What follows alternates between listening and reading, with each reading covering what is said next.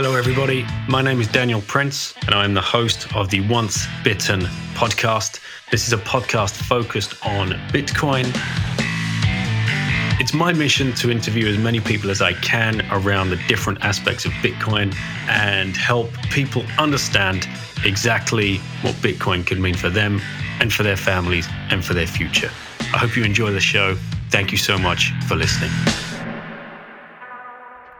Hey guys, thank you for tuning in to this edition of the Once Bitten podcast. Joining me today is Texas Slim on Twitter at ModernTman, who's been dropping some incredible articles about the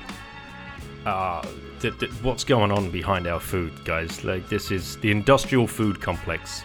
Now, he's not just writing about off the cuff, just sitting there behind a computer screen, just putting shit out there.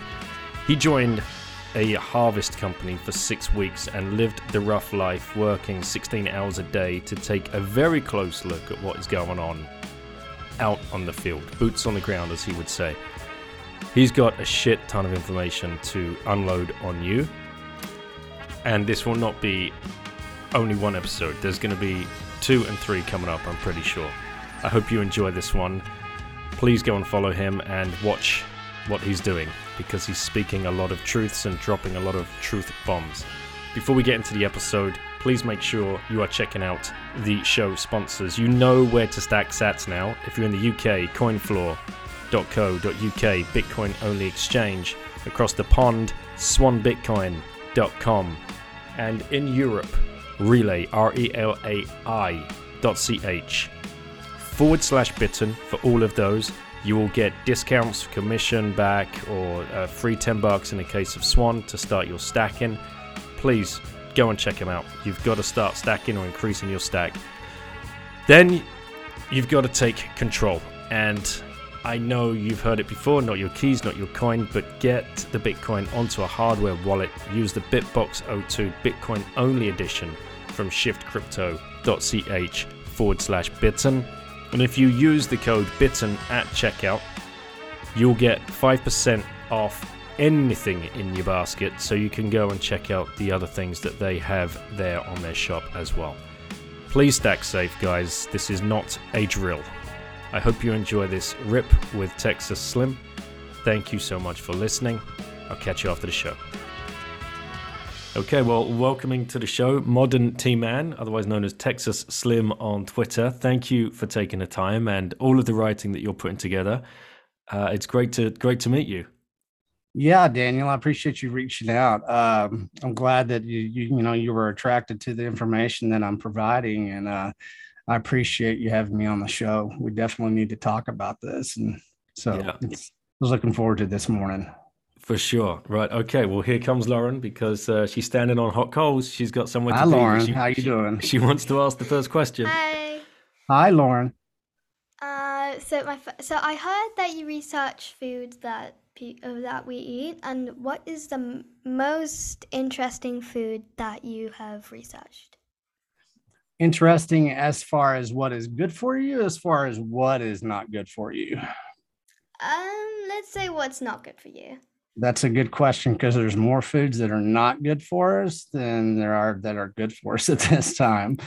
On a broad scale, I'd say most of anything that's overly processed, of course, because that is taking away the wholesome of the food.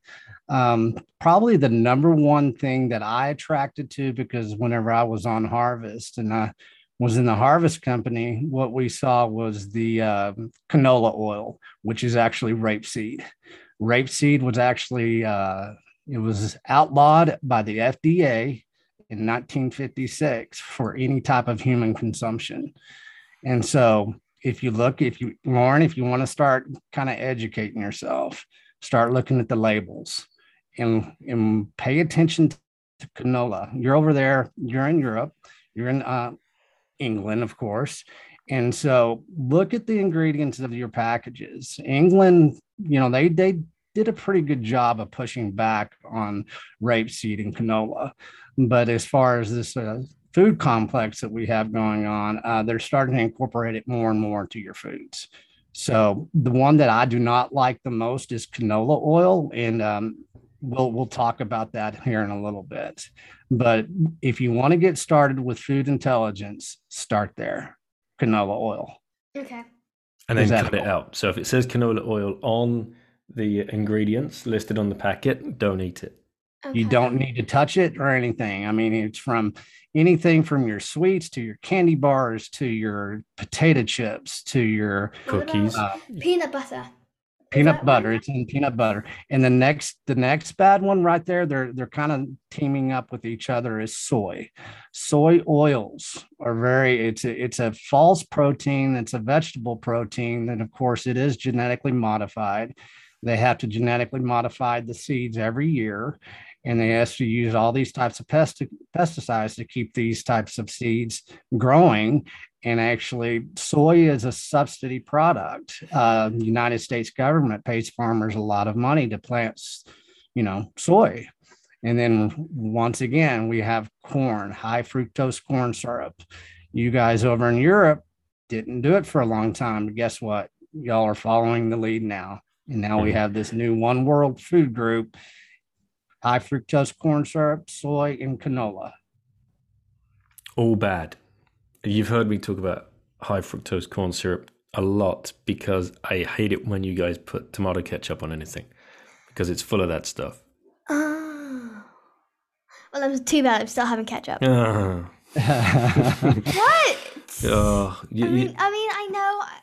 I'm trying to win the war here. I'm not just down on the ketchup, but otherwise, I'm still gonna use the ketchup with my burger. And it's okay to use some products, Lauren. It's we're all guilty of it, and we've always been guilty of it. But they know that we're guilty of that. So what they're going to do is they're going to kind of push you in ways that you're probably not going to want to be pushed. And so the best thing to do is, don't live such an interface surface level life. Be smart. You got to look below the ground a little bit here, kind of see what's going on in the dark that you're not paying attention to and what a lot of other people are paying attention to. One thing that I always tell, my son and, his kids and everything, I said, if they're putting it on TV and you see a bunch of advertising for it, you probably don't want it because they're spending a lot of money to make you buy a product that probably is not very good for you. So, you can still have your sweets in the ways that you want, and you can still have food that tastes very good.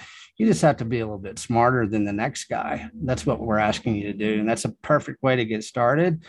And just kind of how your dad's probably gone down the rabbit hole of Bitcoin, you'll go down the rabbit hole of food. Food intelligence and Bitcoin are, in the same place here. We're bringing them together. They're symbiotic in a lot of ways. Good food is decentralized. Bad money is centralized. Bad food is centralized. So we're going to start marrying the two together in everybody's thought processes. Okay. Do you want to say thank you and head off to your club? Yeah. Okay. So thank you for answering. You bet, Lauren. And what you can do is, you can be a warrior here in the food and you can start educating your friends. Okay. Yeah, I think they'll get very bored. I tried to. Well, school's not going to educate them. Yeah. No, school's not going to because they're changing the whole diets, especially in America. We have that infrastructure bill that just passed. And we'll talk more about that, Daniel, here in a little bit. But you just keep on, Lauren. Persistence matters. Guys, yeah. Bye. Thank you. Good to meet you, Lauren. Good to meet you too. Right. I've now got about 10 different points that I want to touch on with you. But before we do get into it, this is going to be a great one. I'm really looking forward to this. And thank you. I should give a shout out to Bubba, who yes, connected we gotta us. give Bubba a shout out. Yeah, Bubba, definitely the man. He might be listening to us right now, hauling 18 wheels up and down. He is actually. He's on his way to the Republic of California. Oh, there you go. He put me onto you and your Twitter account, and then I read your articles, and I've been down this rabbit hole before. It helped me lose a lot of weight when I realized what was going on behind the scenes. Sure. But you're blowing the lid off it even wider, and I think this is going to be something that hits home with a lot of Bitcoiners because what we're looking at here is separating food from state, essentially. Yes. We've separated money from state. I'm a big proponent of separating education from state. I've done that with 3 of my kids. What else is there? Health, obviously. Right.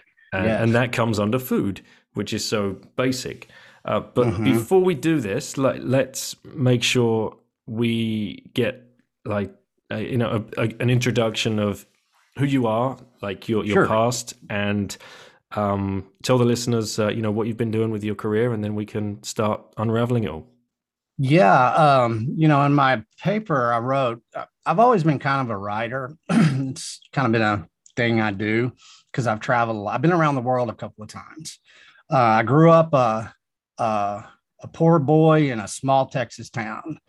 And we come from agriculture. My grandfather came to this part of Texas in the late 1890s in a wagon. So I'm a 7th generational Texan. My first ancestors came to Texas, down South Texas. That's the only place you could come because it was pretty much the Wild West back in those days. And so throughout the years, we migrated up into where I am. I'm up in the panhandle of Texas. That's back in the day, that was Comanche land and everything. So we grew up with a lot of grit. We grew up with a lot of awareness of food. Everybody in my family, I have a total of 8, 9 uncles and aunts. Every one of us came from agriculture. My grandfather raised a family during the Great Depression, through the Dust Bowl, through 2 world wars, so we're pretty close to understanding what food is. We grew up eating from the garden. We grew up, my mother, she got the eggs every morning, just the typical homesteading thing that's becoming very popular now. My whole family's been doing that for a long time.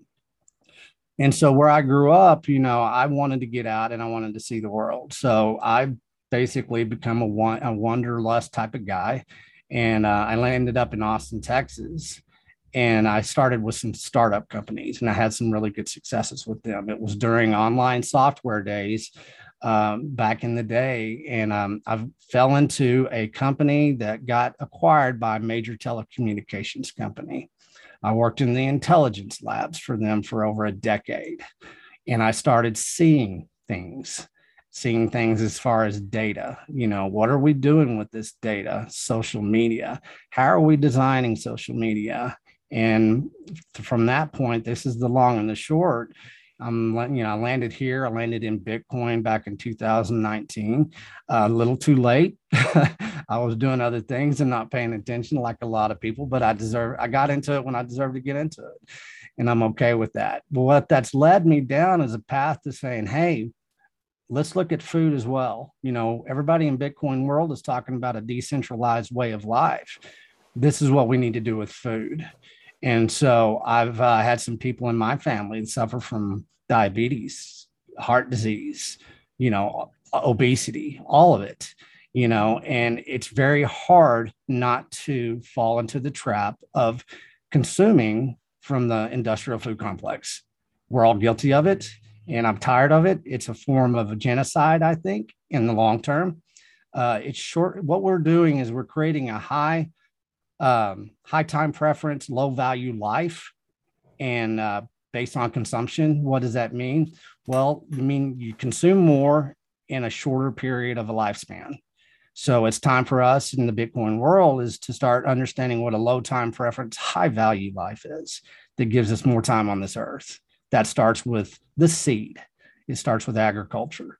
Where are the seeds? Where are they coming from? What are they doing? And then everything else is going to evolve from there. What is kind of striking me is I was expecting you to be like a millennial guy when we were like DMing each other. So I would like to kind of point that, make this like understandable to the listeners. You've had a long career looking at this kind of stuff. Do you mind sharing how old you are? I'm a Gen Xer, so that's and I've been around. I left home when I was 16. So I got an early start in technology. And so, I'm an internationally certified ski instructor. I've been on Harvest. I embedded myself in a Harvest company. I used to break horses. I'm an operator I can operate a train. I'm a train engineer. So, I am not your typical guy. Whenever I got embedded into the intelligence apparatus of our telecommunications company, that was by me. It was not some institutional academia. I don't have a college degree. I read books. And so, I've never been in the institutional world. If I am, they're working for me and they don't know it. And so that's how I've always framed my life. And so, yes, I've had a career, but I don't even think it's a lifestyle. I've always had a lifestyle. Austin was fun back then. It was startup. We rode our mountain bikes to work. We went swimming during lunch in Barton Springs. We did things that you just don't see anymore. And so I'm not a millennial. I actually have the MTM initiative. I work with a lot of millennials saying, you're being lied to. Let's change the way that you're living. And if you want to get based in life, come on, let's go down this road. And you're going to have to learn how to start doing some intelligence work for yourself and for your family. Yeah, so. Completely. And would you mind explaining to us, we're not that up on the Dust Bowl, what sure. happened back in those times? Yeah, it was in the 1930s. It was right after, the 1920s, the Roaring 20s. And, everything the Roaring 20s wasn't just the stock market. Is a lot what we're seeing right now. There was a lot of value stolen out of money, value stolen out of people's lives. It was very interface surface level stuff. That even happened within the agricultural world. What happened is the Great Plains, the Midwest, all the way from Texas, all the way up to North Dakota, we were farming wheat. And we were tilling the ground. We were turning the ground in a way that was actually very dangerous. It wasn't done in a way that the dirt was able to settle. And so every year we were turning that dirt, it became a topsoil that was very fragile. And so we went through some droughts, and basically the Midwest, and especially this part of Texas, became a dust cloud for about 10 years. And so people starved. And that's when you had the big migration from Oklahoma, Texas, even Kansas, those places. They all moved out to California. And that was the big rush to California. A lot of people don't realize that. And so the Dust Bowl, it starved our agricultural world. We had to reinvent the way that we tilled the ground, and then we had to start over. And in a lot of ways, that brought in the U.S. Agricultural Department. And basically, we started becoming dependent on government. Before that, we weren't. This is how you survived. You planted your food. And during the revolution, Thomas Jefferson times, 90% of people created their own food, and they were in the agricultural department. Now, less than 1% of the United States population is in the agricultural world. A lot of people don't realize that. That 1%, of course, is the big industrial food complex that they're trying to turn into one world food group. So it's almost like back in those days, when the Dust Bowl happened, that was the perfect excuse for them to form some kind of centralized power to start putting policies and regulations in place to make sure something like this never happened again. Even though it's if you look at the whole area of the United States, it would have been a very, very tiny area. Of course, starvation and whatever else is, a huge problem. But, do you feel, looking back, that was the exact point that they started grabbing power and using that as kind of an excuse? It was the number one catalyst. Right. I mean, it was. I mean, because you look at the Dust Bowl, like I said, it was in the 30s. What happened in the 30s? Well, they confiscated gold. Yeah. You couldn't even build onto your house. There was metal shortages. There's so many things that happened. And, the framing of it and how it happened is what we're seeing right now in a lot of ways. History doesn't repeat, but it sure as hell rhymes. And so I believe that, you had the New Deal, and now we have the Green New Deal, the talk of all that, screw the wording of it. the framing of them doing exactly, giving more power to the government and in a centralized way is happening. And back then it was painful because the people that were actually very self-reliant, they had the hard skills, they didn't want help, but they had, what they had done had, they run the ground. And basically that's what we've done. The pH levels, at Ben 777, Nunya, he he's a biologist, he does soil samples, he knows what's going on. This part of Texas, our pH levels are horrible. One reason: pesticides. Mm-hmm. And so what they did is and this has an evolution that that I'm going to bring out within the newsletter every week. But yes, I see, to answer your question, I believe it is exactly the same. And they're going to make us more dependent on them. In the 30s, we had the Great Depression, and the Dust Bowl were this exact same time. Yeah, right. Okay, let's get into your 6 weeks embedded in a harvest company, which is your first piece. How did you manage to do that in the first place? How did you? Well, like I said, I got a set of skills. Growing up, we had dirt roads and we had tractors. We had, you learn to talk the talk. I mean, you can walk the walk. I wear a pair of boots every day, so but you understand ag around here where I grew up. You understand the FFA, that you understand animals, you understand livestock, you understand 4 seasons. The harvest is something that's very spiritual to me too. It's something that it means something. The harvest moon, change of seasons, and everything.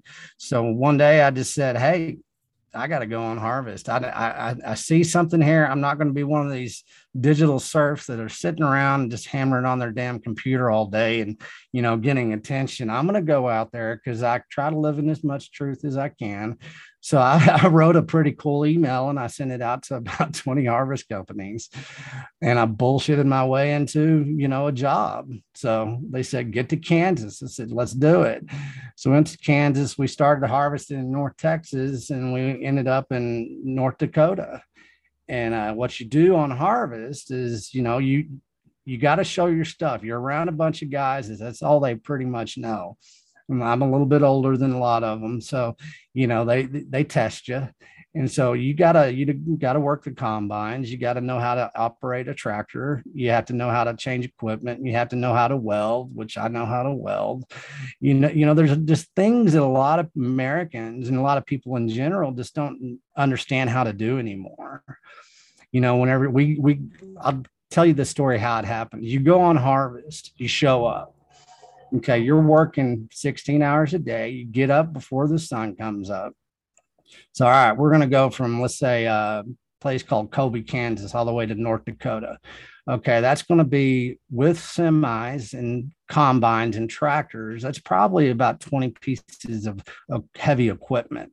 So you have flatbed trailers, you have 7 combines, you have 3 tractors, you have grain carts, you have 12 semis, you have 4 service vehicles, and that becomes basically a convoy. And so you load everything up. Well, those combines, they have 4 wheels on the front of the combines, and they have these big headers which do the chopping and do the harvesting. Cutters is what they're called. Well, you got to take off 2 of those wheels, put them on the front of the combine, take off the headers, put it on a flat trailer. And you got to do this in unison, and you got to get them all on flatbed trailers. And then you got to hit the highway. Well, then you get to your destination, then you got to unload everything, got to put the wheels back on, got to put the headers on.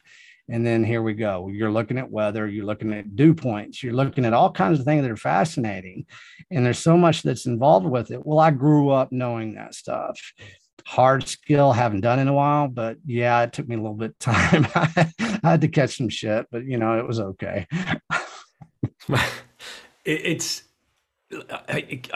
We just can't understand how vast it is. Like, I've seen it on YouTube, how vast some of these fields are. Sure. For as far as you can see, right? Yes. How long does it take to get like one harvest done? I mean, how do Sure. you? Yeah. Well, and that's the interesting thing about it. My grandfather grew up, and I grew up looking at the Farmer's Almanac. I'll take that every day over any weatherman. But we grew up the Farmer's Almanac. So you're looking and you've got the head harvest guy, he's the owner. He's talking to farmers, he's talking to the planters, he's talking to a lot of people. Well, they're timing everything. You got wheat, you got winter wheat, you got summer wheat. Okay, those are two different types of wheat. So you're checking dew points within the wheat. Whenever it's time to pull that trigger, you go, okay, we've got sections here, we got sections here, over 600 acres in a section. So what we did up in North Dakota alone, I'll give you a perspective. We did over 14,000 acres total. Yeah, and it does. You up in North Dakota, I don't know if a lot of people are even seen North Dakota. It's, not too many people pay attention to it, but it's a throwback. It is. It's a really cool, beautiful part of America, especially in the summertime. It's grass-fed beef. It's rolling hills that go on forever. So you show up at a field and the wheat is there, it's golden wheat, and I post some of the pictures within my newsletter and stuff like that. But you'll go out there and it'll, just like you said, for miles and miles, all you see is wheat, and it is vast. It's overwhelming. But then guess what? You get those, you take the combine from the small little town, about 300 people, where you're camping out every night in an RV, and you drive down dirt roads for about 10 miles. You finally get to your destination. You get 7 combines, 2 tractors, and 8 semi. It's an orchestration that is beautiful to watch. It really is something. And but the problem is that the harvest of deception is upon us now, because even the farmers, they're not even looking at the seeds anymore, because all they're trying to do is survive. And they're having to plant seeds that are that are being given to them by Cargill, Nutrient, all these big Monsanto companies. They don't know what the hell is in that seed. It's not the seed their grandfather planted.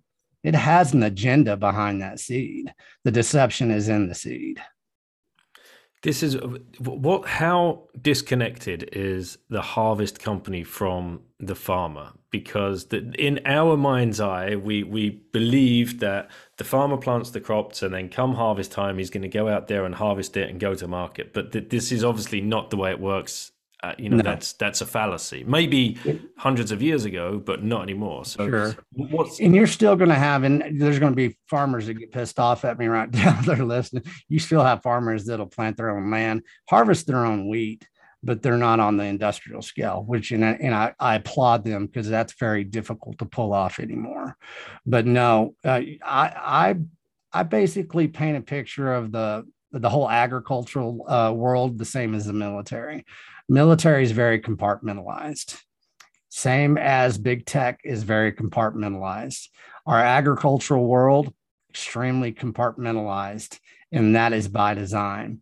The harvester and the farmer the farmer might own the land. It's getting where he don't even own the land anymore. Bill Gates owns that land, or another billionaire, or another person, or company that's part of the cartel. And so what the farmer does is, hey, all I know is farming. I just want to farm. So it's a form of feudalism. So the disconnect, they try to understand, they know what they're doing. They know how to harvest. They know how to plant.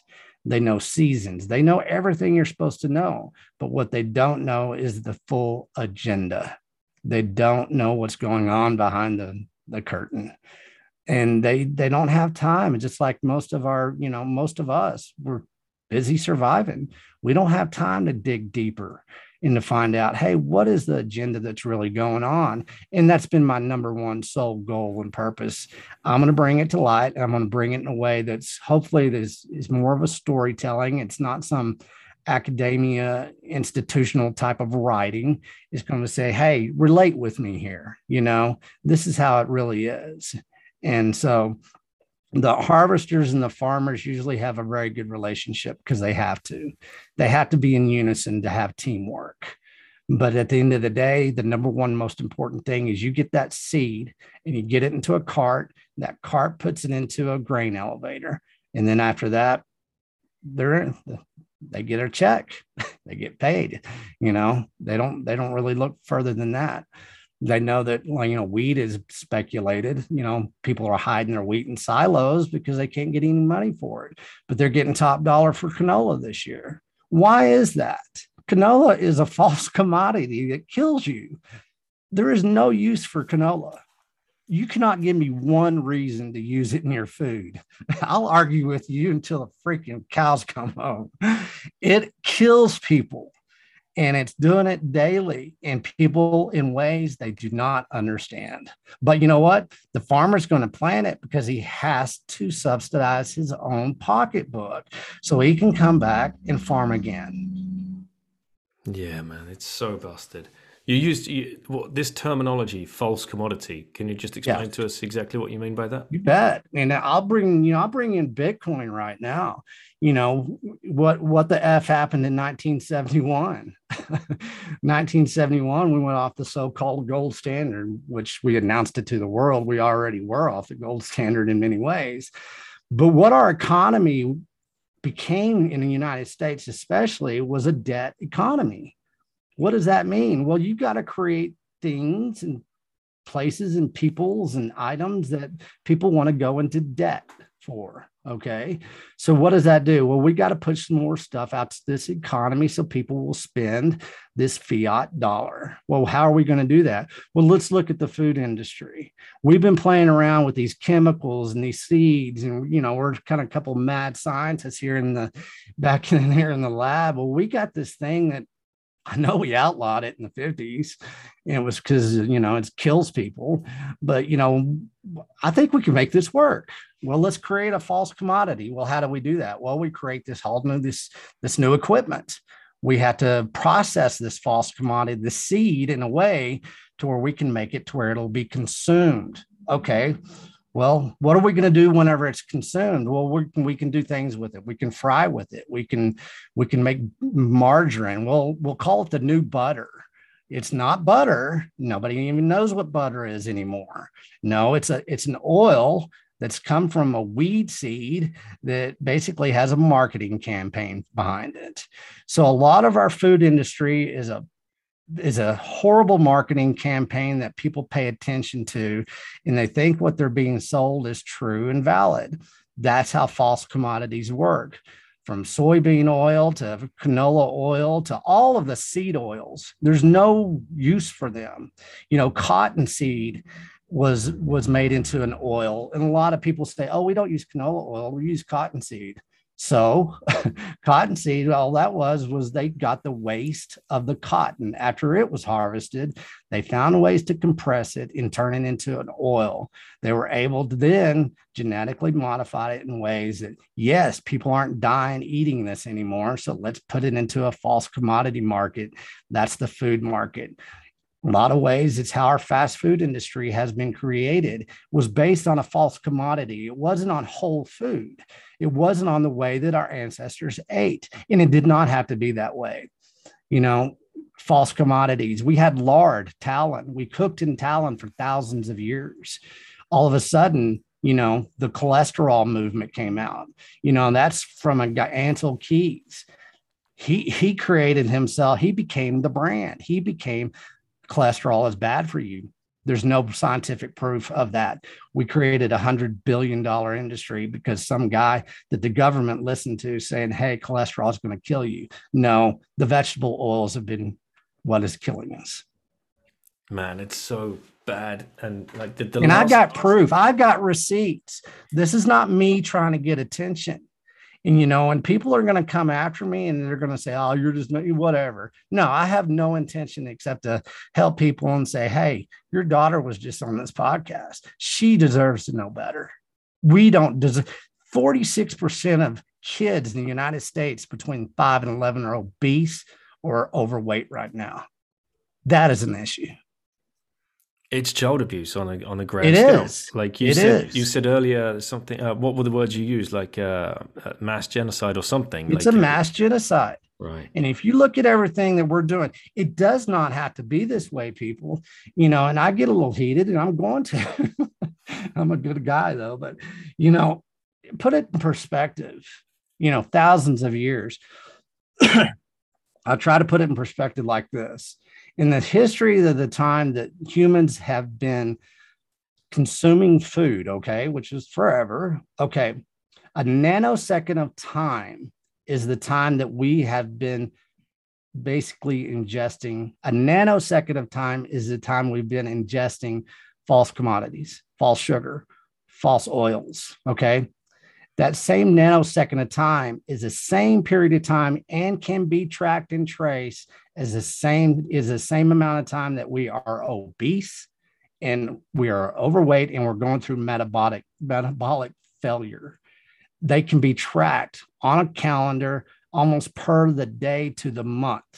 That is based on false commodities, false marketing plans, and the death of and the creation of the fiat dollar, which was going off the gold standard. It all links in as well, doesn't it? It Because really like does. the It does. pharmaceutical industry have a huge interest in everybody being overweight or diabetic or Well, suffering from skin allergies or whatever else that people are suffering with. yes, the impact, the pharmaceutical and big ag, they're the same company now. They're at the very top. They're the same people. Okay, I'm going to develop this false commodity that's going to cause this type of illness. Pharmaceutical companies, yeah, we've been working on this thing for high blood pressure, for obesity, for insulin control, blah, blah, blah. They're doing it in unison at the same time. Okay. And so what does that do? Well, it increases consumption because false commodities create a form of hunger. We're going through a mass starvation of nutrients, is what it is. And so the pharmaceutical companies are going, okay, well, we've got this pill. Sure, we can create this type of pill. Look at all the cholesterol pills. Look at all the diet pills, Fen, all these things that they've created that basically in the long run kill people. But, they made a couple $1 billion off of it. So they're okay. And so, yeah, they're the same company anymore at the very top. They're not any different. And now they've bought off our medical community. Our medical community, they're not proactive, they're reactive. They don't tell you how to really eat healthy. They're going to say, hey, you need to take these 42 prescriptions and they stay in business. And anymore, the medical, industry, our doctors, and I know some good doctors and I have much respect for them, but a lot of the doctors now, you go in there, they're typing on a pad and that algorithm is telling them, you better, prescribe this medicine or you're not going to be a doctor anymore. So they're over a barrel too. And who's designing this? It's the people at the top, the people that are designing the food, the people that are designing the pills and the vaccines. Yeah, yes, exactly. Well, let's park that rabbit hole. Yeah, we're going to park that one. Yeah. I want to allergies. There's been such a huge spike in allergies, which I've noticed over the last decade. And having kids, obviously, when we were living in Singapore, the kids, two of the kids were going to the international school. We had this list of foodstuffs that you were not allowed to send them in with. And of course, the biggest problem being nuts, nut allergies, wheat, a lot of wheat allergies, celiac disease and all of this kind of thing. This must all be sprouting from what's going on at the root level of the food and how the industrial food complex has been messing with food over the years. Hiding 100%. foodstuffs in things that you're not expecting. You're eating peanuts when you don't realize it, or you're eating wheat. The classic thing they do in UK butcheries for supermarkets is they mix in like wheat powder into the sausage filler. So it's not just meat. You're eating wheat without even realizing you're eating wheat. Yeah, exactly. And, there again pops up, a false commodity. It is. I mean, there's a video out there. A guy he made Rice Krispie treats out of sawdust. He was able to put 15% of the whole ingredient of sawdust. and he ate them. He didn't even know it had sawdust in them. So this is a guy just doing this experiment at home, and nobody could tell that there was sawdust. Okay. So yes, you are correct. This allergy thing, talking about allergies, this is a new phenomenon. Once again, this did not exist back in the day. Before 1971, this did not exist.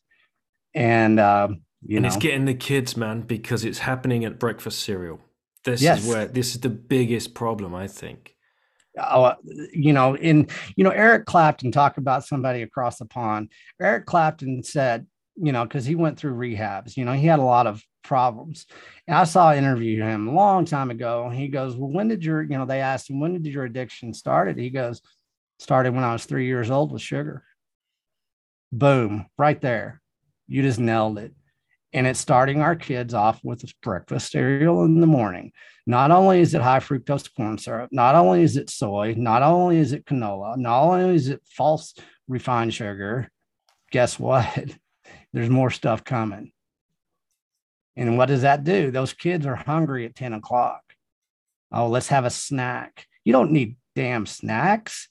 You need to eat whole food in the morning, and you can go for the rest of most of the day. If you do it right, you don't need food. We evolved. Sometimes we did not eat for 3 days. We were eating and ingesting animal proteins. Yeah, we ate some berries, we ate some greens, but you know what? We ate animal proteins. And, that's exactly when all this started once again. So, not only allergies, inflammations, autism, there's a lot of things that you can go back. Autism has just exploded across the world. And whenever I was a ski instructor, I fell into, just because of who I am, I fell into teaching autistic kids, and one thing I found out about the kids is that they were, there was something about it that was off, but it wasn't because of anything genetics, anything. It was something deeper. And, that's brought me here talking to you. It's such a lot of people are going to be getting triggered right now. So let's go. I'm hoping in a good way, yeah, and waking up. But you're so right. We eat bacon and eggs for breakfast. You're not hungry till 3 o'clock. But no, bacon and eggs. I mean, we're British. Bacon and eggs, like that. Right? It's the English breakfast. Fingers and mash, bubbles and squeak.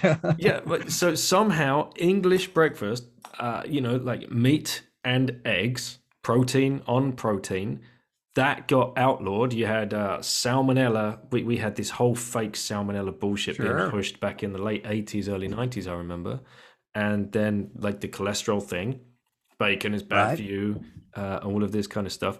But even I remember like the boomer generation, they would have like smoked kippers and eggs for breakfast, or scrambled egg and smoked salmon or trout or something. Like, like let's get back to that, people. You'll feel so much better than a bowl of cereal with like some long-lasting milk that you pour over it or some other dog shit.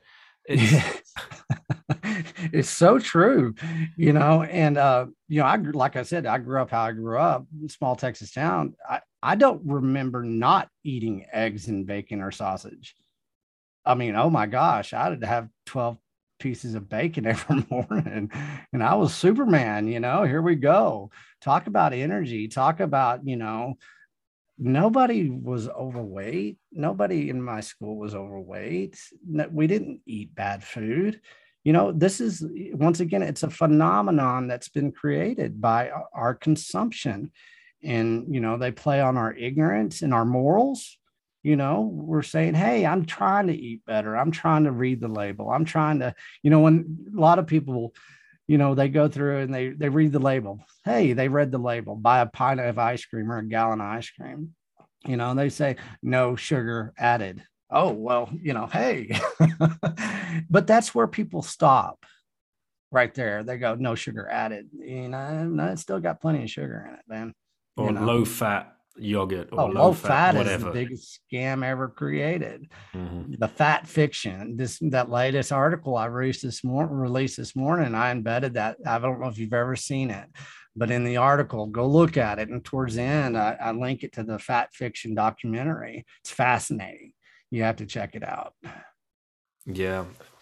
Now, back to the harvest thing, because I find this Sure. really interesting. The last year of my career, I worked in financial markets, and the last year I worked in commodities. Before that, I'd worked with fiat money, foreign Uh-huh. exchange. So the last year was commodities, and because I was based in Singapore, we were looking at brokering and trading soft oils out of Malaysia, Thailand, Indonesia, Philippines, India, and of course, this was, you probably know the crop. I'm going to tell you, palm oil. Yeah. Oh gosh. Absolutely, God, just Yes. billions of tons of this shit, right? Yeah. And I would listen to a commodity podcast that come out of the States because they would always be talking about stockpiles on at different ports and yields in the US for soy, because that was a direct competitor for palm oil, especially in China, and for soy meal and all of this other kind of stuff, which they would ship in and feed to their cattle. I started lifting like the hood just a little bit on how they were getting these numbers. You know, it was the USDA, right? They come out, I think, each month with kind of a yield projection Hmm. on certain crops.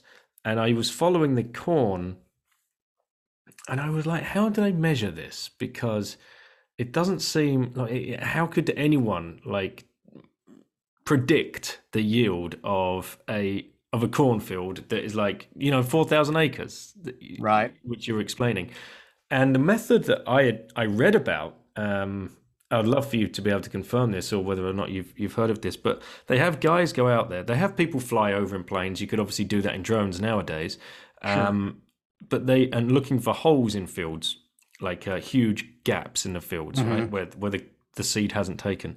But like the US, sorry, the FDA, no, USDA agent, whatever you want to call them, that is like trying to predict this yield, would drive down through the corn belt, get out at random points, walk a random amount of steps into the field, and then count the yield like within like 10 square meters. I don't know, whatever. But if he walks directly into a hole, then that goes like to zero. And if he will, I was like, what? This sounds like complete nuts. Now, have you? Oh What's yeah. your take on that? Well, yeah, you have the crop guys, you have the speculators for sure. There's career path after career path in the speculation market. You know that in everything, right? And so within agriculture, you got the same thing. You've got, it's getting to where you have the crop ducksters that can report. You have, amount of that's been planted. You have crop height of corn. You have ways of you can pretty much overall get a pretty good, accurate, understanding of what you're producing and what you're going to yield. That was done easily back in the day because it was more of the profit was going to the farmer. The profit wasn't going to the big corporations.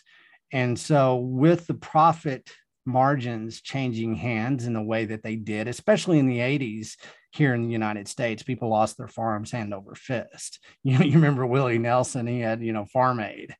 You had a lot of stuff that they were battling back then. My grandfather, that's when he sold all his land, was in the 80s. Unfortunately, I wish we still had that land, but we couldn't. But the speculators are people that, have evolved. And crop speculation is not an exact science. It is a speculation, and it is done with people that have motivations beyond the crop itself. And so, if you're going to have too big of a yield, I mean, you've seen this probably in England. Hey, you're going to burn your crop. Sorry, you got too much. You got too much food.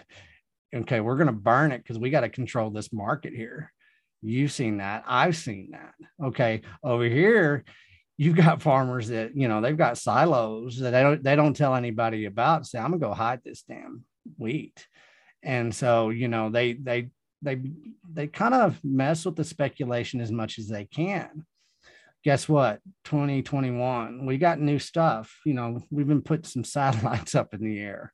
Okay, now we're doing crop speculation from space. And guess what? We're going to start using nanotechnology to be able to identify these crops. And we're going to do it in ways that nobody even freaking has a clue about.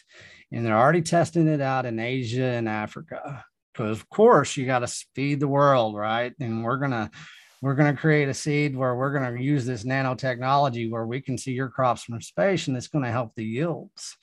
And so we're going to be able to control the yields, and we're going to be able to feed more people in the world. Yeah, they're going to use that narrative until the cows come home again. And what they're doing is they're able to identify crops, sections, crop spatial planting from space now. And in the long run, they'll be able to identify the seed that you had planted in your land, on your land from space. Identify the seed, like from which company? Identify the seed, because it's going to be identifiable by new technology. I won't go into it yet, but it's something that is basically a conductor, and they have satellites that can basically see the type of crops that you have planted, and they're getting down to the micro nano level.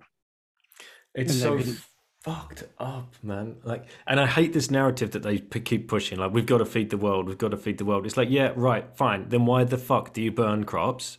One, and two, why the hell do we have food mountains that are just rotting completely because there's no buyer for them and there's nowhere to store them? Like, you know, who are you feeding? Who are you tricking? No, this is not it's not what they're trying to do. It is complete opposite. It's full on manipulation. I mean, you look at whenever COVID hit, you know, in Canada, you know, look at how much milk was wasted, how many potatoes rotted. Yeah. And they're going to blame that on a supply chain line issue. BS. Mm-hmm. They control the supply chain lines, and we're about to see that manipulated big time. Come into winter, here we go. Everybody got through summer with this COVID narrative, and they're gonna, everything you see, all the framing that you're seeing now, oh, there's going to be supply chain issues. That sure, there's going to be some problems. Sure, there always is. You know, that's just it's the world we live in. But the way that is being manipulated right now is a false narrative. And, you know, and they do that with food. They waste food. They burn crops. They pay you not to plant crops. They will subsidize a farmer to not plant crops. Holy shit. Yeah. I mean, there's something called CRT. I believe it's CRT. I get all the little acronyms confused. Here in the States, CRT, you got land. They'll pay you to just grow grass and to not do anything with that land. That goes back into the speculation and the yields and all that. That is part of the speculation market. And now they're going to quit paying you. Okay, let's get it this way. They're going to quit paying you to not plant that food. And well, you can't afford that land anymore. Hey, we got a buyer. We got a buyer. You know, as the shell company of Mr. Bill Gates and whoever you want to. Bill Gates isn't the only one. Bill Gates is just, he's Bill Gates, whatever. But he, you know, he's got, I just got a 169-page report that basically has everything about Bill Gates and every one of his finance companies, every one of his shell companies and how they're tied. It's mapped out in a way that you can start looking at the bigger picture. So I'm going to have fun releasing that one out. So he owns the most amount of farmland in the US Farmland, yes. There's other people that own more land, but actual true farmland. He's 242,000 acres at this time in the United States of America.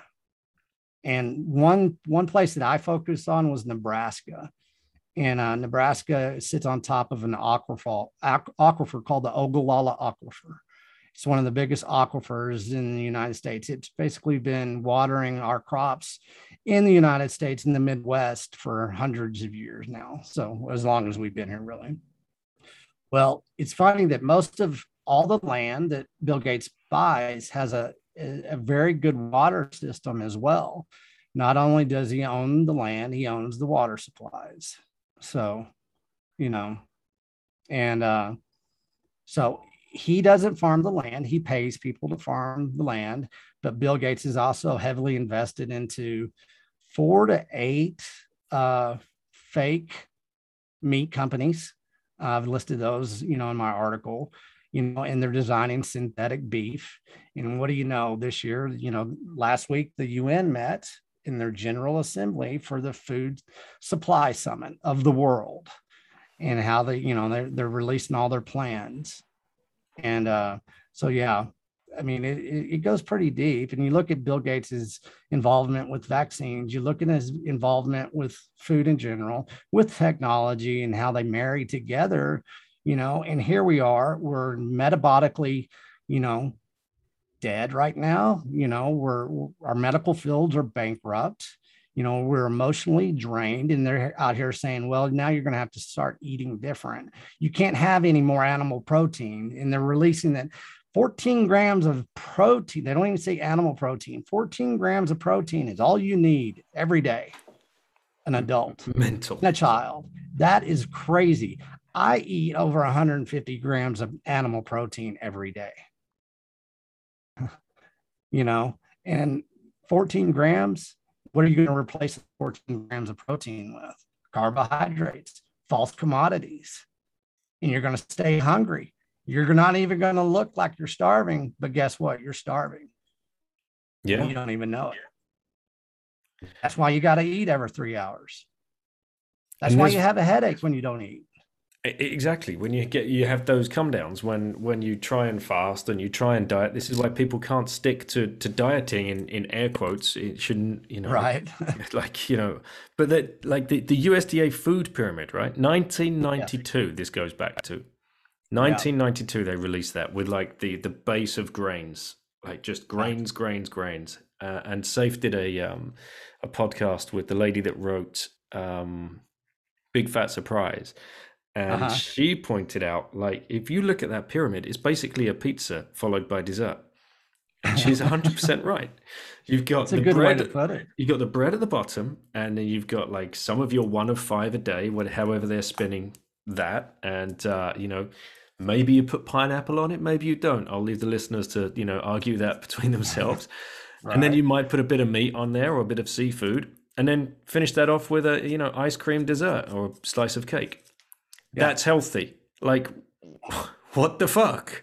We all know that's wrong. I mean, how can people? Well, people know it's wrong, and this is where it gets down to the source of who we are, the source of our spirit and our soul. Gluttony is a bad thing, and people don't go out to be gluttonous. They really don't. They're trying to survive. They want to be strong. They want to be happy. They want to be joyous. They want to have a good life. Guess what? They've hijacked our taste buds. Well, what does that really mean? Well, it means that they're basically shooting chemicals to our brain that we don't understand in a way that we weren't taught to be able to say no to. And so, from the consumption part of it, it is, it's a psyop of, our taste buds. Mm-hmm. And it goes down to, who we are as people. And we have to take a step back. This is not a judgment on people, man. This is something that said, hey, wake up. You and I, you said, you learned how to eat right. I didn't always eat right. On harvest for 6 weeks, I ate like crap. And I had to, because you're out in the field, you're eating pizza pockets, you're eating chicken tendies, you're eating whatever there, is frozen. You can just, slap together. And I felt horrible. And that's the first time I had eaten like that in a long time. I can only imagine how people feel on a daily basis. And I feel for them. I have a lot of empathy. It's not sympathy, it's empathy. And we have to understand, and starting with the food pyramid, you're right. It's pizza with dessert. And we've turned it upside down, put it on its head. Let's just turn it over and start over. How do we do that, though? We're doing it right now. We're doing it right now. I dare everybody out there this week. You don't have to not eat. You don't have to intermittent fast. Make protein, animal protein, boycott the dang boycott of meat, and go out there and eat animal protein for 1 week. If you're hungry, eat a steak. If you're hungry, eat a burger. It's okay. Go ahead and eat the burger, but make sure it's more meat than it is bread. Go out there, eat some pork chops, eat some chicken. You don't have to get all holistic in the beginning. That comes in time. Don't cook with any, canola oil, vegetable oil, none of it. Cook with butter that says it's from the cow, not from, an oil from vegetables. Just these small steps. That's how we start doing this, because I guarantee you're going to feel different. You are going to feel different. And you have to make a sacred promise to yourself. David Goggins, I don't know, a lot of people might know who he is. He's, Navy SEAL. He's kind of a motivational guy, but, he has an accountability mirror. Every day he goes in there and he chews his ass out in front of the mirror and said, I'm going to be accountable to you today, nobody else. We can do that. And, eating good is definitely, it's extremely rewarding. It's kind of like going down the Bitcoin rabbit hole. It really is. You start looking at food different. You're like, man, wow, I'm not going to buy that crap, because you know what? That's one of these major corporations that I'm trying to get away of in the fiat world. So I'm going to make some changes. I'm going to be intentional about my consumption. You're intentional now about what you're spending your money on, your fiat dollars, and how you're doing it, right? Well, let's do the same thing with food. And I'll just, you can cut me off and steer me in a different direction, but this is how I eat in the morning. I have a thing of black tea, and so then I get ready. I down 6 raw eggs that are local eggs. And then I go to the gym, have a protein powder. And then I usually intermittent fast every day, 18 hours off, 6 hours. Sometimes it's 20, sometimes 19, whatever. But 18 is usually where I have no problem doing it. And so by doing that, I have plenty of energy. And then whenever I do eat, I have a cast iron skillet most of the time. I have butter, I have a steak, and I have some greens. There you go. That's it.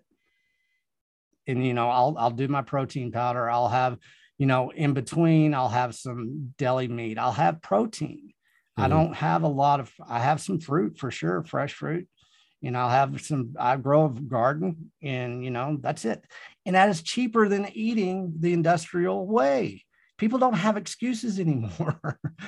I don't shop on the inside aisles. Maybe 5% of my shopping goes on the inside of the aisles. I'm sure a lot of people have heard that. I shop on the outside, and it's so easy. And you know what? It's fun, man. I like preparing food again. I like saying, hey, I'm going to have a steak every night or whatever it's going to be. There's some enjoyment to it. And I feel good after I eat. I don't feel like I need to take a nap. I'm not hungry, and I feel empowered, and I think that's what we all do. We get out of bed every day. Why do we get out of bed? Well, we want to feel empowered. And so a lot of people feel empowered because they start shoving crap down their throat, and it gives them a rush, or they get their dopamine real quick off of their Twitter feed. Well, I get it in different ways. And, we have to be our own mind filters, but we also have to be our own consumption filters moving forward. You can't trust the big industrial food complex anymore. It's that simple. And if you want to call me a liar, keep on doing what you're doing, and I'll see you. I'll see you down the road. I'll be running, or I'll be lifting, a big old heavy wheel onto a combine, and you won't be able to do it. You'll have your bag of Doritos and your Twinkies and your chicken tendies, and you'll think, oh, whatever, So the challenge is out there. How do you get 6 raw eggs down you? I'm wondering. It's like, are you just cracking them straight into your mouth, or are you whisking them up? I put them in a very nice wine glass. Is what I do. And act like it's fine wine. No, I actually mentally, it's something you have to get used to. It's you have raw egg nationalism on he's one of us plebs here on Bitcoin World. He does the same thing. And there's a plug for him. But I just think that I'm swallowing pieces of chocolate. It works. Do you whisk them up? No, whole. Just straight into a glass, crack, crack, crack. Boom, boom, boom. And then I do the Rocky scene. Rocky, I don't know if a lot of people have ever seen that. I think he did like 12. But, it's not hard for me. It would be hard for others. You can do it in different ways. I choose to do it raw, straight from the egg. That is whole food. There's nothing in there, man. That is the source. And I tell you what, that's a shot to the brain, and you feel it. You feel empowered, and you don't have to cook it or anything. The only thing you have to do is make excuses for why you didn't do it. Yeah, exactly. And you got to live with it.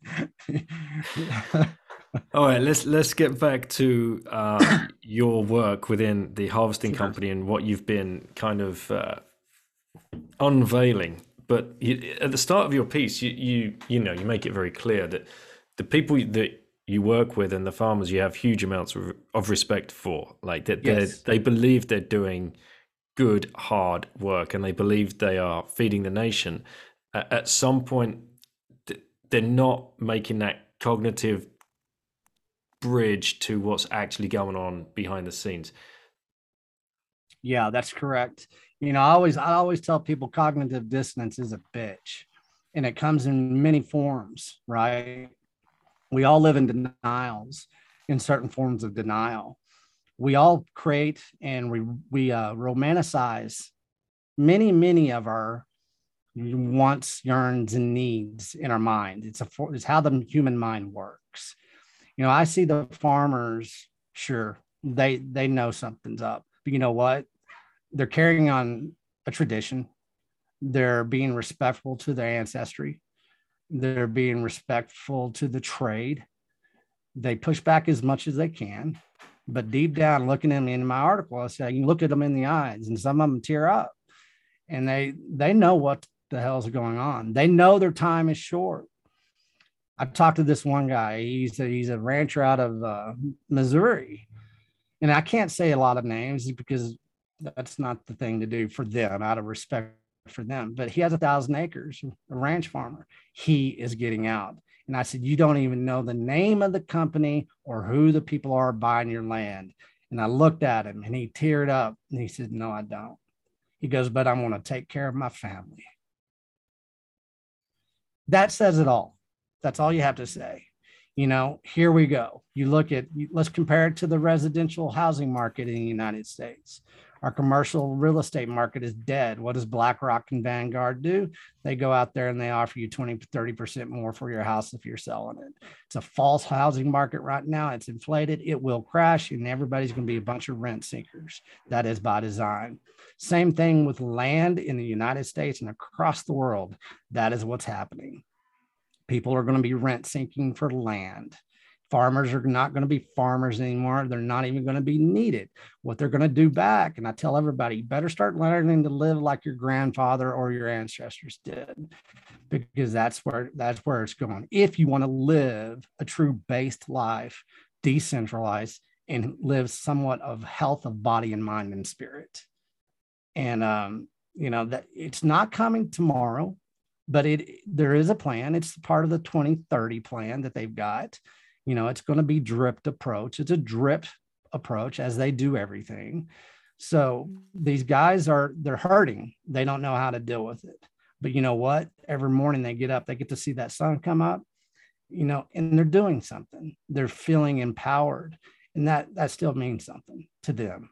And so they're going to do what they can do, and they're going to make as much money as they can make, because you know what? They're going to take care of their family. Can they push back? Or is there's just no chance? Yeah, there's pushback. And you're going to see it. Depends on how dependent you really are. Let's look at it that way. And this is what you're going to start seeing. You got people like Untapped Growth, Joel, you've got this group of guys that they're working together. You're going to start seeing the profit margins kind of evolve in a way that it's kind of hard to explain right now. But there's farmers out there doing regenerative stuff that are making money. They're making more money than the industrial guys are. That's going to happen, and we're going to get there. But until then, the pushback is going to be hard. There's going to be some spiritual blood, spilt, and there's going to be a lot of changes and a lot of basically cognitive behavior that has to transition. We are in a paradigm shift in society right now, and that's going to be part of it. We're going to see some heartache, but we're going to see a lot of innovation.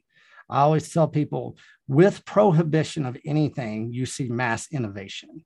So that's why it's exciting to me. Innovation of the mind, innovation of farming is coming, innovation of ranching is coming. And so us Bitcoiners, I think we have a big responsibility to start doing like exactly what you and I are doing today. And I'm excited for that. Is it going to be tough? Yeah. But that's why it's worth it, right? 100%. Yeah, you fight for something that you see value in, right? Sure. What would be the point of fighting otherwise? Do you see these farmers that can push back and say no to the Monsantos and whoever else in the Cargills of this world, perhaps downsizing a little bit if they've got like ridiculous thousands of acres? Well, this is where Joel comes in with his regenerative farming kind of co-op, right? The farmer now can interact directly with Bitcoiners that are looking to perhaps come on land share or herd share. It's very, very exciting. And this could be the formation of the citadels and like taking us back to how your granddad turned up, or great-grandfather or great-great-grandfather in the 1890s on his wagon. It's kind of come full circle. Yeah, it really is. You hear people talk about the fourth turning and stuff that's going on. A lot of people don't know that or, believe in it or whatever. But yeah, I believe that's where we're going. And I think that it can happen. We're going to lose some battles. We're going to lose a lot of battles. That's okay. You can't, and early on in technology, we lost a lot of battles. You had the dot-com boom, you had the dot-com bust. Shit coins are going to be the dot-com bust. All you shit coiners out there. So, that's going to happen. A lot of money was lost. We had to regroup. You had to find out what the foundation was and what it's going to be. Well, that's what Bitcoin is going through right now, as far as the protocol itself, the network itself. We're going to build utility on top of that stuff. And we're going to be able to build an industry on top of that. Untapped growth is going to be one of them. I'm working with, Ben 77, None of Your Business, and we're local together. We found out that we're local. And so we met in person. I'm building a food co-op here where I live, and I've got people lining up left and right, and they want to do a decentralized form of food swapping. Wow. Well, how are we going to do that? Well, let me tell you, they don't know anything about Bitcoin. They don't know anything about Lightning Network. They don't know a lot of things, but you know what? They know food, and they already got groups that they're talking about. They have a party line already going. They just don't know anything about Bitcoin. They soon will. You hang right, they're going to. So, and that's the thing about people don't understand Bitcoin. And, we hate shilling Bitcoin to people that don't want to listen, right? It's just like, whatever, you'll come back whenever you're ready. But I'm talking to these people, in the food industry, that are already out there doing this, this whole food type of movement, grass-fed beef, organic farming. And they are excited. They don't care that they don't understand it. They know what they're missing, and they're knowing that there's people out there that want what they're providing, but they're tired of Facebook. They're tired of these ways of saying, hey, look at me, I'm Sally Joe, vegetable, and, not having any luck. So they're ready to take the gloves off too. Can you explain to us what's going on with GMOs and GEs, what you talk about in your article? Sure. So the way I understand it is genetically modified organism, and then, or genetic engineering. What are genetically engineering and everything. It kind of goes back to, let's start with rapeseed that I started off the episode with them outlawing it because it was unfit for human consumption. Everybody remember this. Rapeseed was unfit for human consumption, and now it's one of the biggest commodities that you ingest every day. That's genetically modifying a seed. That's taking it into a lab and saying, why was it outlawed? Why was it not fit for human consumption? Well, it's because of this thing called uric acid. Okay. Well, what they did is they went into the seed. They used genetically modified genetic code sequencing. And they said, okay, seed, you're not going to do this uric acid anymore. Okay. They stopped right there. Oh, hey, we don't have uric acid anymore. Well, did you test the other million other things that you just changed? No. Well, why not? Well, it's not what we were trying to fix. It's not the issue. Uric acid was the issue, but now it doesn't have uric acids. And we can say that on the package that, oh, we fixed it with genetically modifying the uric acid out of rapeseed. Well, what about the other things that it's going to cause? Oh, that doesn't matter. Time will tell. And that's been 50 years. And look at where we are now. So genetically modifying is actually going into the cell of the seed itself and saying, we're going to take this out. We're going to add this. We're going to give this sequence. And we're going to be able to know the genetic sequence of this seed now. Now we control that seed. It's not whole anymore. It's not of the earth. It's not what God gave us. It is something, it's not that's come down the generations of your grandparents that gave you every year because you saved your seeds and you made sure they were gold to you because that's how you're going to plant your food next year. That's not happening anymore.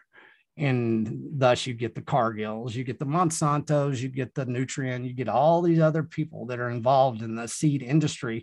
Well, this stuff goes back thousands of years as far as how seeds were transported. You know, you have Silk Road, you have the seed pipelines, basically. Those paths are still used today, and they're still controlled by the same families that have controlled them. It goes back to the monarchy times. And you can see that in my first report. And so, well, okay, that's great. Well, control the food, you control the people, control the seed, you control the world. And so, well, how are we going to protect our seed? Well, we're going to genetically modify it in a way that we can always have a predictive analysis of how people are going to feel within their nutrition, how people are going to act mentally, physically, and spiritually in a way that they don't understand. So how do we do that? Well, we genetically modified the seed. And then we're going to say, hey, we're going to save the earth. We're going to save the populations of all the poor people. Nah. That's not the intention. Never has been, never will be. Sorry. I mean, you've been in Asia. I rode a motorcycle across Thailand and Cambodia. Man, I didn't see anybody starving. I saw everybody planting their own crops, growing their own seeds, eating, having fun, being beautiful people, no worries whatsoever. Guess what? We're invading all that land too. Has there ever been an instance where like a genetically modified seed has been, good for humanity? Is there anything that they can hang on to, hang their coat onto? And there has been, of course. I mean, there's some stuff out there. In the beginning, corn, it was okay. But what do? Man, you open up that pathway down that tunnel. You got good players, you got good actors, you got bad actors. And so, yeah, there's a lot of things that genetically modifying a plant was good, but where does it stop? And it hasn't stopped. And what it has done is created a metabolic failure within society. Heart disease is something that is new. We didn't have heart disease during the Great Depression. You never heard of it. It was not something that was common. Do your research, understand your history. Heart disease the whole narrative of heart disease started with Dwight D. Eisenhower having a heart attack. This is when they started looking at the heart. The medical field started looking at the heart, saying, why did our president look at him? He's perfectly in good shape. He's everything. Well, you have this Ansel guy that goes out there and he created the cholesterol narrative. It took a lot of time. But what they did not say is that everybody that were having heart attacks during that time were smokers. Dwight D. Eisenhower smoked 4 packs of cigarettes a day. They never brought that up. You know why? Guess who was running the reports on cholesterol? The tobacco industry. I'm not making this up. You can find it. Just don't use Google. Google's a joke. It's an index. It doesn't give you right information. But, that goes back to yes, there can be good things that are genetically modified. It has helped society in a lot of ways, but that's not the point. It's a point. What is the intention? What is the true intention? And what is the result?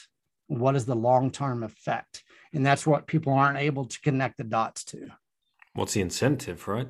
Exactly. Incentive is to make us poor, to make us hungry, to make us starving, to make us, make us turn us into digital serfs, in which we are. We live through the interface anymore. We do not do boots on the ground living anymore. That's my term from Texas, but people don't get out there and they don't, get the boots on the ground. And they're very much incentivizing not doing that. They want you to watch the Netflix. They want you to drink your bottle of wine, and they want you to put a face diaper on your face. And, they call that science, and no, it's a form of control. Look what happened in Australia right now. The people that are being locked down in their new detention centers, or whatever they want to call them, they're limiting on their food that can be delivered to their door. They're limiting what they can drink. This is going on right now, you and I talking. And so what is that? Well, what is Australia? Well, I think it's a beta test in a lot of ways. Look at the industries that flourished during the COVID narrative. It was consumption. What type of consumption? Well, Netflix, crap production anymore, crap content, and then food. Hey, we'll deliver the food to your door. You don't have to even get out anymore. Here in the States, you have Domino's Pizza, and will now deliver to you in a automated delivery truck in certain cities. So automation is coming. Automation, whenever you automate food, that means, it's not a whole food. That is automated food. That is automated nutrition. That is automated consumption, So, and that's where we're headed. And they can drive the consumption narrative whenever they want. They just create a crisis. What's going on in the UK right now is fuel crisis. So everybody's going out like crazy, running around with their heads on fire. Yes. It's all bullshit. Yeah, well, of course it is. Complete bullshit. And, we are actually based in France. And what was going on when we were locked down, they closed all of the family restaurants and businesses and cafes that have been open for generations. The most cafes you can walk into, there's probably granny, mum, and daughter behind the bar, and dad's in the kitchen or something. Closed down. Nothing. Absolutely no business. Subsidies, furlough, UBI, whatever you want to call it. They're going to sit fat and happy. Mm-hmm. McDonald's, completely open. No problem. So on a Sunday, when families would typically get together and cook and spend family time together, you had people queuing miles around the block, sitting in their car with their face masks on, waiting to pick up their dog shit food from McDonald's. So that corporation just made money hand over fist, selling the bullshit food, which we've been talking about. So it's just not very hard to follow the money and get to the root of the evil who's, pulling these strings. No, it's so easy. And like I said before, we live in a state of denial, right? And you painted a picture for everybody to visualize, because we've all seen it. And it's the same here in the States. Nothing different. And, in McDonald's, they used to use Talon lard to do their fries. That was okay. That was great. That was okay. Now, we've evolved as McDonald's does, the world does, right? In a lot of different ways. It is definitely, it is a bellwether of a lot of things. Well, let's look at automation, going back to automation, automation of consumption. You just pretty much spell that out. It's not really about the food. Food used to be sacred. The granny, the daughter, and the granddaughter cooked the food. You watched them cook the food. They came out and they talked with you in the restaurant. That was a thing. Believe it or not, people, that was a thing at one point in time, especially in Europe and especially in France. And so guess what they're doing in Chicago right now with McDonald's? They're automating 14 McDonald's stores to be fully automated. Guess what? Fast food workers, no job. And so, they have 14,000 stores that they plan to have automated by 2024. As McDonald's does, so does the world. So does the fast food industry. As McDonald's got rid of Talon lard, they went to, guess what? Canola. Guess what? Same time people got more addicted to their fries, got more obese, and they're sitting in lines with face diapers for 4 blocks waiting to get that thing of fries and that Big Mac or whatever, the chicken tender, whatever they are, they sell. I don't eat McDonald's.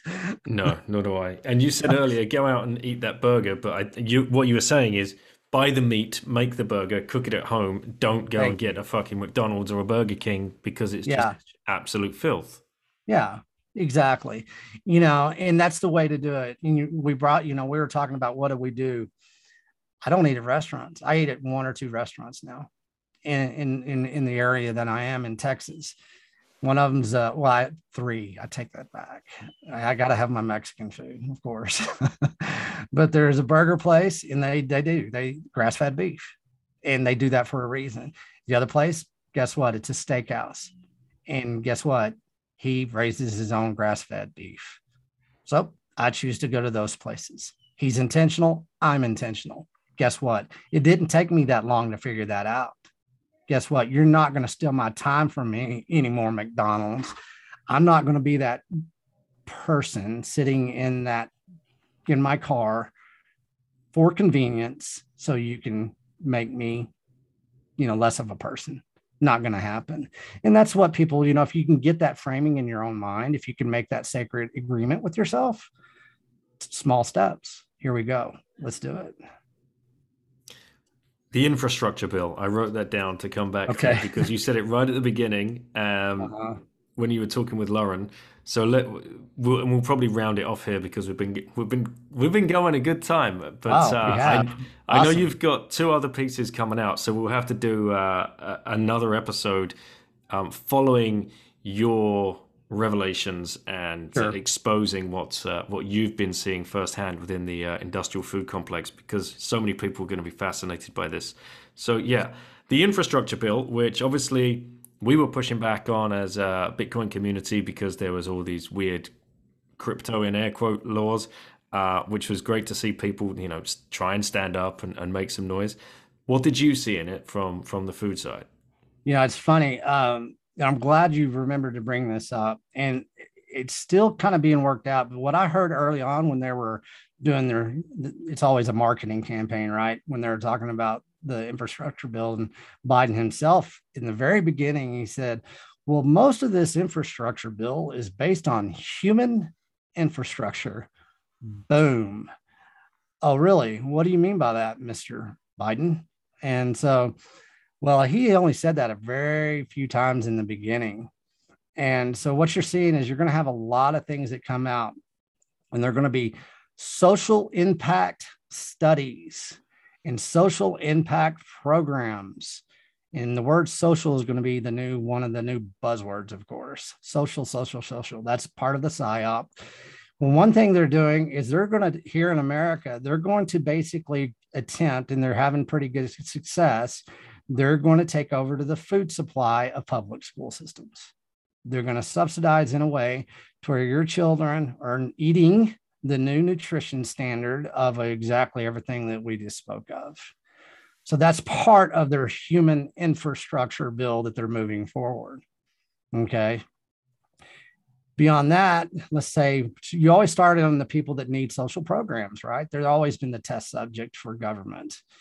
And so what they're going to do as well is social programs that rely on the government for food assistance. Well, guess what? You're going to have to buy these types of food programs. You're going to have to eat this vegetable protein. You're going to have to consume these false commodities. And so we're going to put it in a way that you don't have a choice. Guess what? We own you. It's part of our human infrastructure bill. That's coming down the pipe, and it's going to come down big time. And it's going to be what they do is they create the narrative, they form an agenda, they test it out, they do a beta test, they run the simulations, and therefore they get it to where they can go back, do the studies on that, do their A/B and testing, and then they come back and they said, how can we release this into society that people will say, hey, this is the new way to do things. It's cool. It's trending. It's pop culture. It's whatever thing that people actually choose to follow every day if you're following the mainstream narrative that is going on in this world. And so human infrastructure is going to be very deep. It's going to have a lot of meetings to it.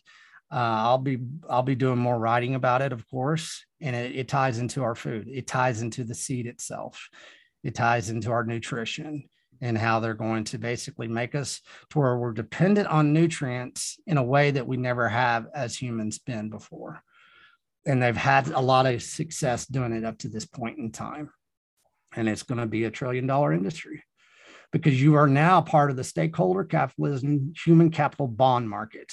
And what they're going to do with human capital bond markets is they're going to create new hedge funds, just like they did in the housing crisis. They're going to go off your data, they're going to go off your consumption and your behavior. And what they're going to do with what they did with the housing crisis in 2008 is you were part of a hedge fund. You're high risk, medium risk, low risk.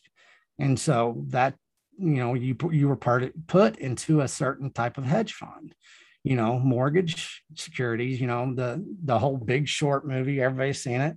Well, now they're going to do that with humans, and they're going to do it on behavior, consumption, and all that. And it's already moving forward. And people talk about, blockchain and cryptocurrencies and altcoins, and they try to compare it to Bitcoin. No, they're not.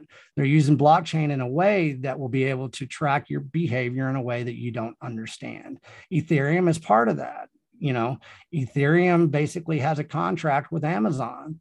Amazon just created the biggest database the CIA has ever had, and the Pentagon and the NSA. And so what they're going to do is they're going to start tracking our shopping behaviors, our consumption behaviors, and they're going to put you in a hedge fund. And the big players at the top are going to be able to basically own you in ways from marketing value to consumption value. And that is coming down the pipe. And that's what all this is really, truly about in the long run. Is how do they get you into a group that they can use predictive analysis to basically make you consume in a way that they want you to consume. And then you'd be split up into baskets like they do in hedge funds, like Exactly. AA, A, Exactly. double B. Yeah. I mean, he's a Walmart shopper. He's a Target shopper. He's an Amazon shopper. He doesn't shop in the middle aisles. We know this about you because we have your data. He's a Bitcoiner. Where the fuck do we put him? Yeah. How did we get a hold of this dude? Yeah. He's gone off the reservation. Go get him. Oh, man, this is fucked up. And this is like, we've seen this in the news recently, right? The MasterCard thing about how they're going to track like a carbon tax or something. So now they want to tax the air we breathe. Like, brilliant. Yeah. Like, and people are going to be good with that because it's going to be, well, those people that like expend so much carbon, they should be punished. You're like, are you fucking listening to what's coming out of your mouth?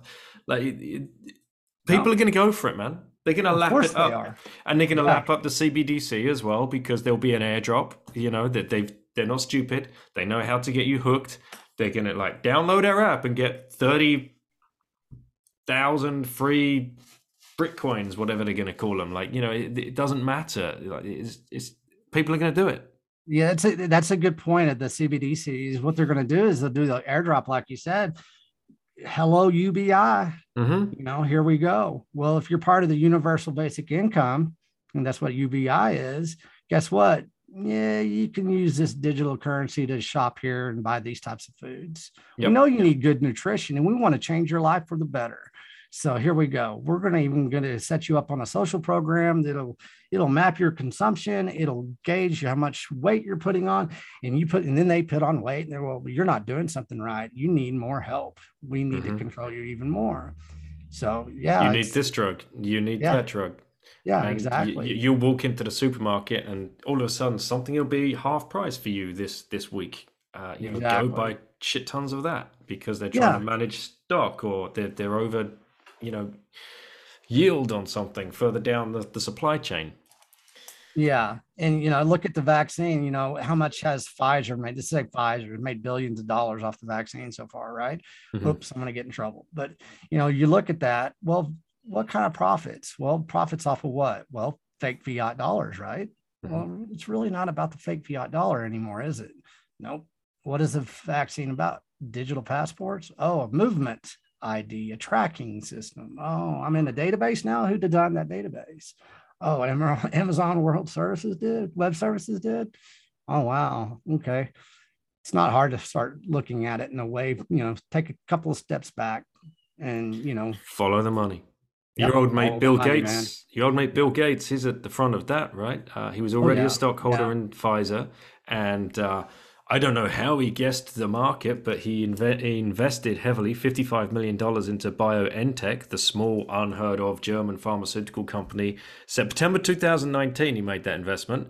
Amazing timing, because within 6 months, bam, Pfizer buy them out, or partner in air quotes with them. Right. 10x's, 55 million, on the back of just being in the right time at the right place. Or, yeah, nice one, Bill. I wish I had your skills. Or maybe, just maybe, there's a little bit of insider trading going on and some really questionable bad stuff. I think it goes beyond questionable and bad. I think it's definitely a form of, and I'm going to, I'll say, I'm not the first person to say this. I don't think I'm some quack out here saying it. It's a form of genocide in a way we don't understand. It's a form of a way of shortening your life and controlling you in a way that you don't understand. And once again, it's not a judgment against you, but these guys have different agendas. It's okay to accept that they have a different agendas. Just let that small little awareness go into your head. And then do your own research. And I'll give you pathways to do your research, and then come back and say, well, you're wrong. And say, oh, really? I got some more research. You want to see it? Because I do. I got a lot of research. I got a lot of receipts. And so, and I can't just throw it out there to the world. I've got to drip it out just as they drip out. I got to create and inform a narrative. And the thing about it is, I'm not making any money off of this. I'm a Bitcoiner. I'm living on the Bitcoin standard in a way that I know how.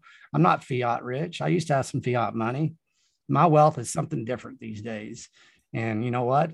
It's my honor to be able to secure that type of wealth in the way that I want to.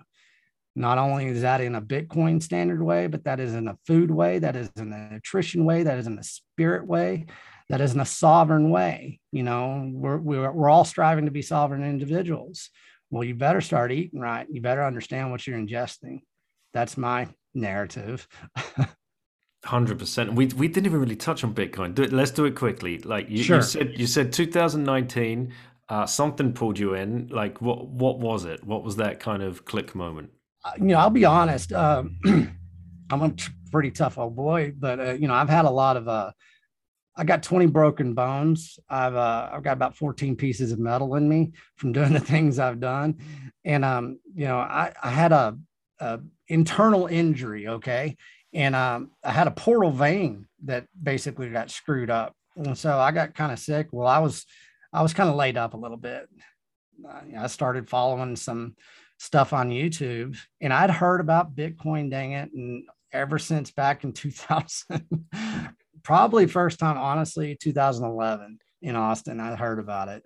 I just didn't have time for it. I wasn't ready for it. I was living in a fiat world and a fiat mindset. So it took me getting laid up for about 6 months to say, hey, what's going on here? Because I've heard about this a couple of times. Let's spend some time. Let's be intentional about it. Let's put in this 1,000 hours that is required. And it won't always be that way. But for us, especially the early guys, they had to put in thousands and thousands of hours. So I just started putting in some time, and my first investment was $50. And I was like, I wonder if I'm going to lose that $50.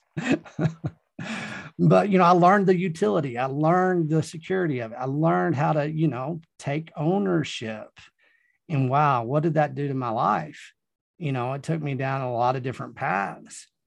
I lost somebody very dear to me that had suffered from mental illness, and they would not eat for days on time. They would not get enough protein to the brain. And so, all of this stuff started coming together for me, nutrition, fiat dollar, and Bitcoin. It was the truth to me. It was like, wow, I've had that truth stored in me for the longest time. It took me giving attention to Bitcoin to understand it a little bit more than I gave it a chance to. And it took me down this path. So it's all formed in together, and Bitcoin's the reason. I'll be totally honest with you. It's a form of truth to me that I think is going to save all of us. It's more than just monetary value. It's more than just a store value. It's a different way of thinking too. And, that goes into all kinds of people in Bitcoin. We're all thinking differently than we used to. Nobody can say that they're not. And if you're not thinking differently, then you're probably just in it for fiat riches. And that's going to burn you in the long, because Bitcoin don't care. But it will change your thinking if you are listening to this and you haven't reached that point yet. It will creep up on you. Just be ready for it. But what I'm interested in here is, I'm hoping people, the Bitcoiners that are listening to this, it's a Bitcoin podcast, and the regular listeners, they might be incentivized to share this, because it's mainly been about the industrial food complex. Sure. So if they've sent this to friends or family, and assured them this is not a Bitcoin podcast, just listen to this guy talk about the food and whatever else and the diet, here we are talking about Bitcoin at the end. So for those people that might be listening, first touch point to Bitcoin, what resources do you think really helped you, and you might point someone towards if they were truly interested in learning a little bit more?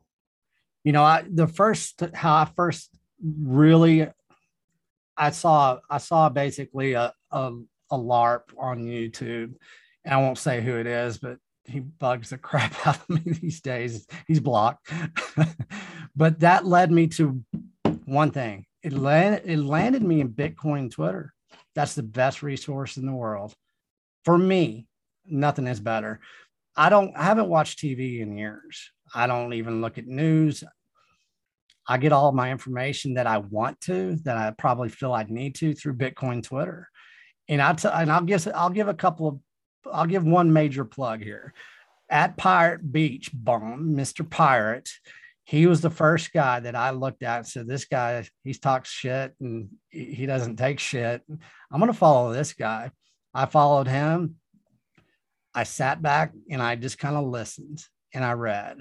And one day, Pirate, he said, hey, follow this wannabe pleb, how he does. He has a couple of, whatever. And it was off to the races after that. And I got informed on a way that, man, you can't do in any other way. It's not that you're being led down a path. It's that you're able to follow a path of your own research, and you find your own truth within that path. And we're all kind of going to associate Bitcoin in a different way.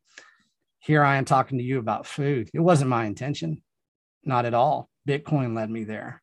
That's part of going down the rabbit hole. What did I figure out with Bitcoin? What did, the rabbit hole of Bitcoin? And so Bitcoin Twitter is it, and I love all those guys on there. There's toxicity, which you have to have in a way that people do not understand, but that's okay. They get it or you don't. And so the best resource that I can tell anybody, because I have people that are I have people in my life that are nutritionists. I have people that are heart surgeons. I have people that are ex-intelligence. I have people that are truck drivers. I have everybody. So you can't say it's just Bitcoin Twitter is toxic. No, you got real people in there. You got real hard skilled people. You got people like you, that have changed their lives in ways that you never thought you were going to. And Twitter led me to you. Bubba, said, hey, check this guy out. Yeah, it's a great response. I've learned so much from it. So much. And I've read the books, Sovereign Individual, Safeton's, hey, you got the Bitcoin standard, now he's got the fiat standard, and I want to talk to him because I was doing this stuff before he wrote the book, and now he's got the book. The book talks about the food. I haven't read all of it. I've seen a little bit, but people go and get the fiat standard because it's going to bring a lot of things that I'm talking about as well. So it's just not me, this stranger. You got somebody that's, he's done some legwork out there. He knows what he's talking about. Yeah, he does. And it is a passion of his, exposing the fiat food. And he's going to try and do fiat. Well, in the book as well, there's fiat education. And I think he said he was going to do fiat medicine, but that's probably a whole different book. So look out for that. Yeah. I think what I've had a lot of people ask me to do a book, and I've had some people say, hey, do a documentary. And I'm really thinking about doing a documentary next spring on the next harvest season. And really, that'd be cool. There. I'm sure there's some Bitcoiners filmmakers. Yeah, it wouldn't be that hard. You get a team of about 4 or 5 people. We can get enough of grass-fed beef on the way that we can cook in cast iron skillets, and we got some cameras. We can go out there and do a pretty good production, and we can bring it to light. And so, if I get some people that reach out to me and we can put together a team, because in Austin, I did work for multimedia companies too. So I've been around all the RTF guys, radio, television, and film back in the day. And, I see how they do a guerrilla, production. And I think that'd be something that'd be a blast next spring, because I think we're going to be really in the depths of what I'm talking about now. We're going to start seeing it more and more on a level that people are going to be saying, hey, what's going on here? There's a bunch of plebs out there that can help you. I'm thinking of one off the top of my head, so I'll put you guys in touch. I'm just making a note of that right now. But awesome. All right, final question. Sure. If you had one orange pill left to give to someone, who would you give it to and why? Who would I give it to? Man, if you've got this is how we're going to change generations. Give it to your children. Make it part of their core belief system. Start now. People that don't want to believe it, people that are too old, too crotchety, too stuck into the fiat world, they'll get it when they deserve to get it. But your children, the young children, be it teenagers, be it, toddlers, whatever it is, they deserve to be orange pilled in a way that they can understand, in a way that you are going to be able to create a narrative that they can understand for the rest of their life. Because what it comes down to, it's decentralization. And that's going to lead them to eating better. It's going to lead them to understanding that the news is crap. The mainstream media is lies. And orange pilling a young person in this world is a superpower. So let's, put on our capes and let's orange pill, the younger generations. Totally behind that. Really do. Yeah, I think you're already doing it, aren't with Lauren, huh? Yeah. Well, with all four of them, I try. And all four of them have been exposed to different Bitcoiners on the podcast. That's part of the shtick. Is one of the kids will ask the first question. It was Lauren that inspired that. The first time I was about 7 or 8 interviews deep in this project. And she showed interest and wanted to come in and say, "Oh, can I come and ask a question?" And it was Andy Edstrom, actually, the first person. Good old Andy. Why Buy Bitcoin? Brilliant book. Right. Yeah. And yeah, she just really enjoyed it because she gets spoken to on a level like you did at the beginning. You don't speak to her like a kid. You speak to her like an adult. She loves that interaction because this is, and this brings us all the way back to like what's wrong with the education system and how that does never, ever happen in a classroom setting. So they feed off that and they want to learn, and they are learning just by virtue of talking to so many different people and not just listening to dad go on about it all the time. So yeah, I appreciate you and everybody else that's come before you to talk to the kids. Yeah. And I think it's important. So, that's where I try to put my focus. I try to mentor in ways that, even if they're not my kids, that or my son, I have one son, it's hard. But once you find a way that, like you said, talk to them how they deserve to be talked to. You brought up a very good point. You're not talking to them like a child. You're talking to them on a way that they are striving to be. And so they want to hear it. They're a sponge. So, if you're not able to shill an orange pill, a younger person, you're slacking. Get busy. Yeah. Great place to leave it. So thanks for coming on. This has gone on like an hour and a half, 45 minutes maybe. So it's a big episode. Really appreciate the time. And I'm going to dive into your part 2, which you sent me just before we started. Sure. And then we'll probably do a part 2 of this. I don't see why we wouldn't keep this message alive. And you're clearly got a lot more aces up your sleeve. And thank you for the work that you're doing. Let's hope you get more plebs come and interact with you and follow you and help you.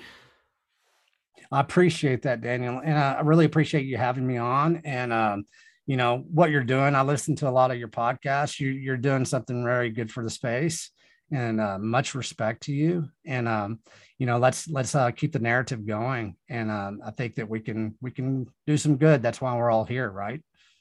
Yeah, 100%. Well, thank you so much, man. Really appreciate the kind words. Have a good one. All right. We'll talk to you soon. Take care. Okay. Bye-bye. Hey guys, thank you so much for listening. Thank you at Modern T-Man for coming on and sharing all of that. And just to actually clarify, for those people that might be listening to this that haven't come from the Bitcoin rabbit hole, but are tuning in because it's been shared with you to kind of highlight what's going on with the industrial food complex. When we talk about Bitcoin Twitter at the end there, it's not like there's a Bitcoin Twitter app. Just download and open a Twitter account. Just put in a hashtag Bitcoin and just start following some of the people that you start seeing, some of the characters on there. That's just what Bitcoin Twitter is. You're just channeling your timeline to purely Bitcoin stuff. And you will learn a great deal of stuff. You'll be repulsed by some stuff, I'm sure. But take it slow, see who you connect with and see what kind of narratives are being put out there. Actually, what kind of narratives are being shot down by the Bitcoin community. We have a very high sense of calling out the bullshit, which you're going to see on mainstream media anywhere, because the narratives are being written, the actors are being cast for this next push, which Texas Slim was talking about here.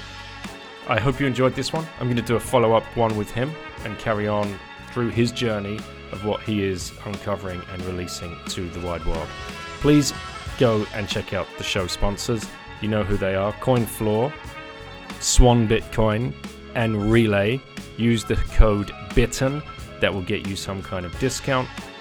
And please stack safe. Use the Bitbox O2 hardware wallet, shiftcrypto.ch/bitten. And I'll catch you on the next show.